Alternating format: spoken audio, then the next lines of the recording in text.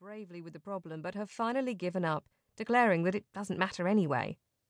Some theorists lead one to the conclusion that literary theory does not really exist as an independent discipline.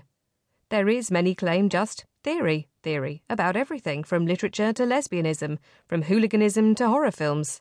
Since many books are to be found with the phrases literary theory or theory of literature in their titles, however, it is clear that there is a body of thought to which the terms can be applied.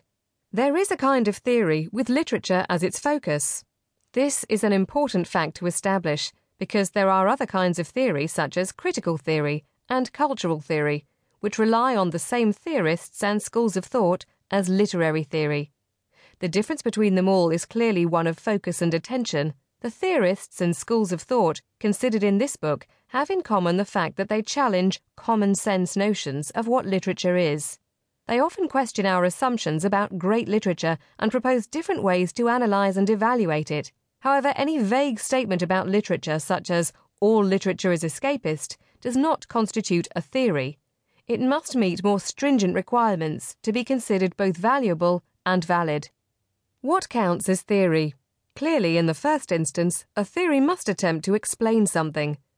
Its proponents may believe that it does this successfully, but others may not. Jonathan Culler, an eminent popularizer of literary theory, has made a useful distinction. To count as a theory, not only must an explanation not be obvious, it should involve a certain complexity. Culler, 1997. Unfortunately, many theorists have not only recognized this basic truth, but have taken it too passionately to heart, cloaking their insights in obscure language. Yet it is clearly true that new understanding often comes only after developing a model of some complexity in the mind. Literature in all its forms treats of human life, its nature and problems, its mode of existence, its ways of coexistence and thought, and its belief systems. Any theory about these phenomena can, therefore, be considered relevant to the study of literature. However, the actual application of such theories is a complex procedure, fraught with pitfalls to which the revered academic, as much as the novice scholar, is disturbingly liable to succumb. Misinterpretation, false analogy, unfounded generalization, reductive argument. All these hazards lie in wait for the unsuspecting critic. It is also, therefore, in the nature of theory that not only does it have some complexity, but that it's also often difficult to prove or disprove. A theory may sound very convincing, but can it be proved to have validity? If it cannot be proved, does it thereby lose its usefulness? And what would constitute proof or disproof of any given theory? Does it finally matter whether it can be proved or not?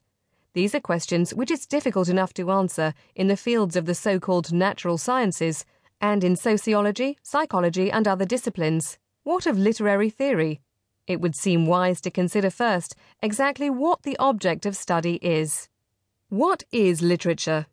Because many theorists have been primarily concerned with phenomena other than literature, psychoanalysts with the human mind, Marxists with human existence in a capitalist society, etc., it's often been of only secondary importance to them whether a text they're considering can be deemed to be literary or not.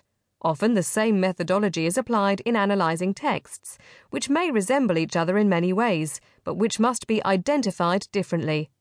One can imagine, for example, one text which is a short story told in the first person, taking the form of a confession to a murder, and another text which is an actual signed confession by a real murderer.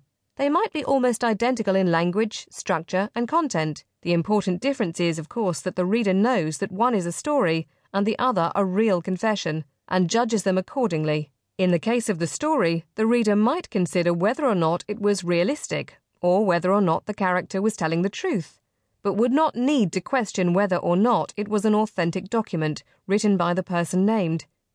In the case of the real confession, it would be possible in principle to check its truth content against known facts. This would not be possible, nor would it be relevant in the case of the story. The reader thinks this way because he or she knows that the story is a literary text. But how is it obvious that the text has a quality which we call literariness? It would seem that a definition of literariness should be of urgent concern, yet the authors of books on literary theory provide no such adequate definition. This is likely to be due to the nature of language as much as to the incompetence of theorists. The lack of a definition which could be applied to all works regarded as literature is not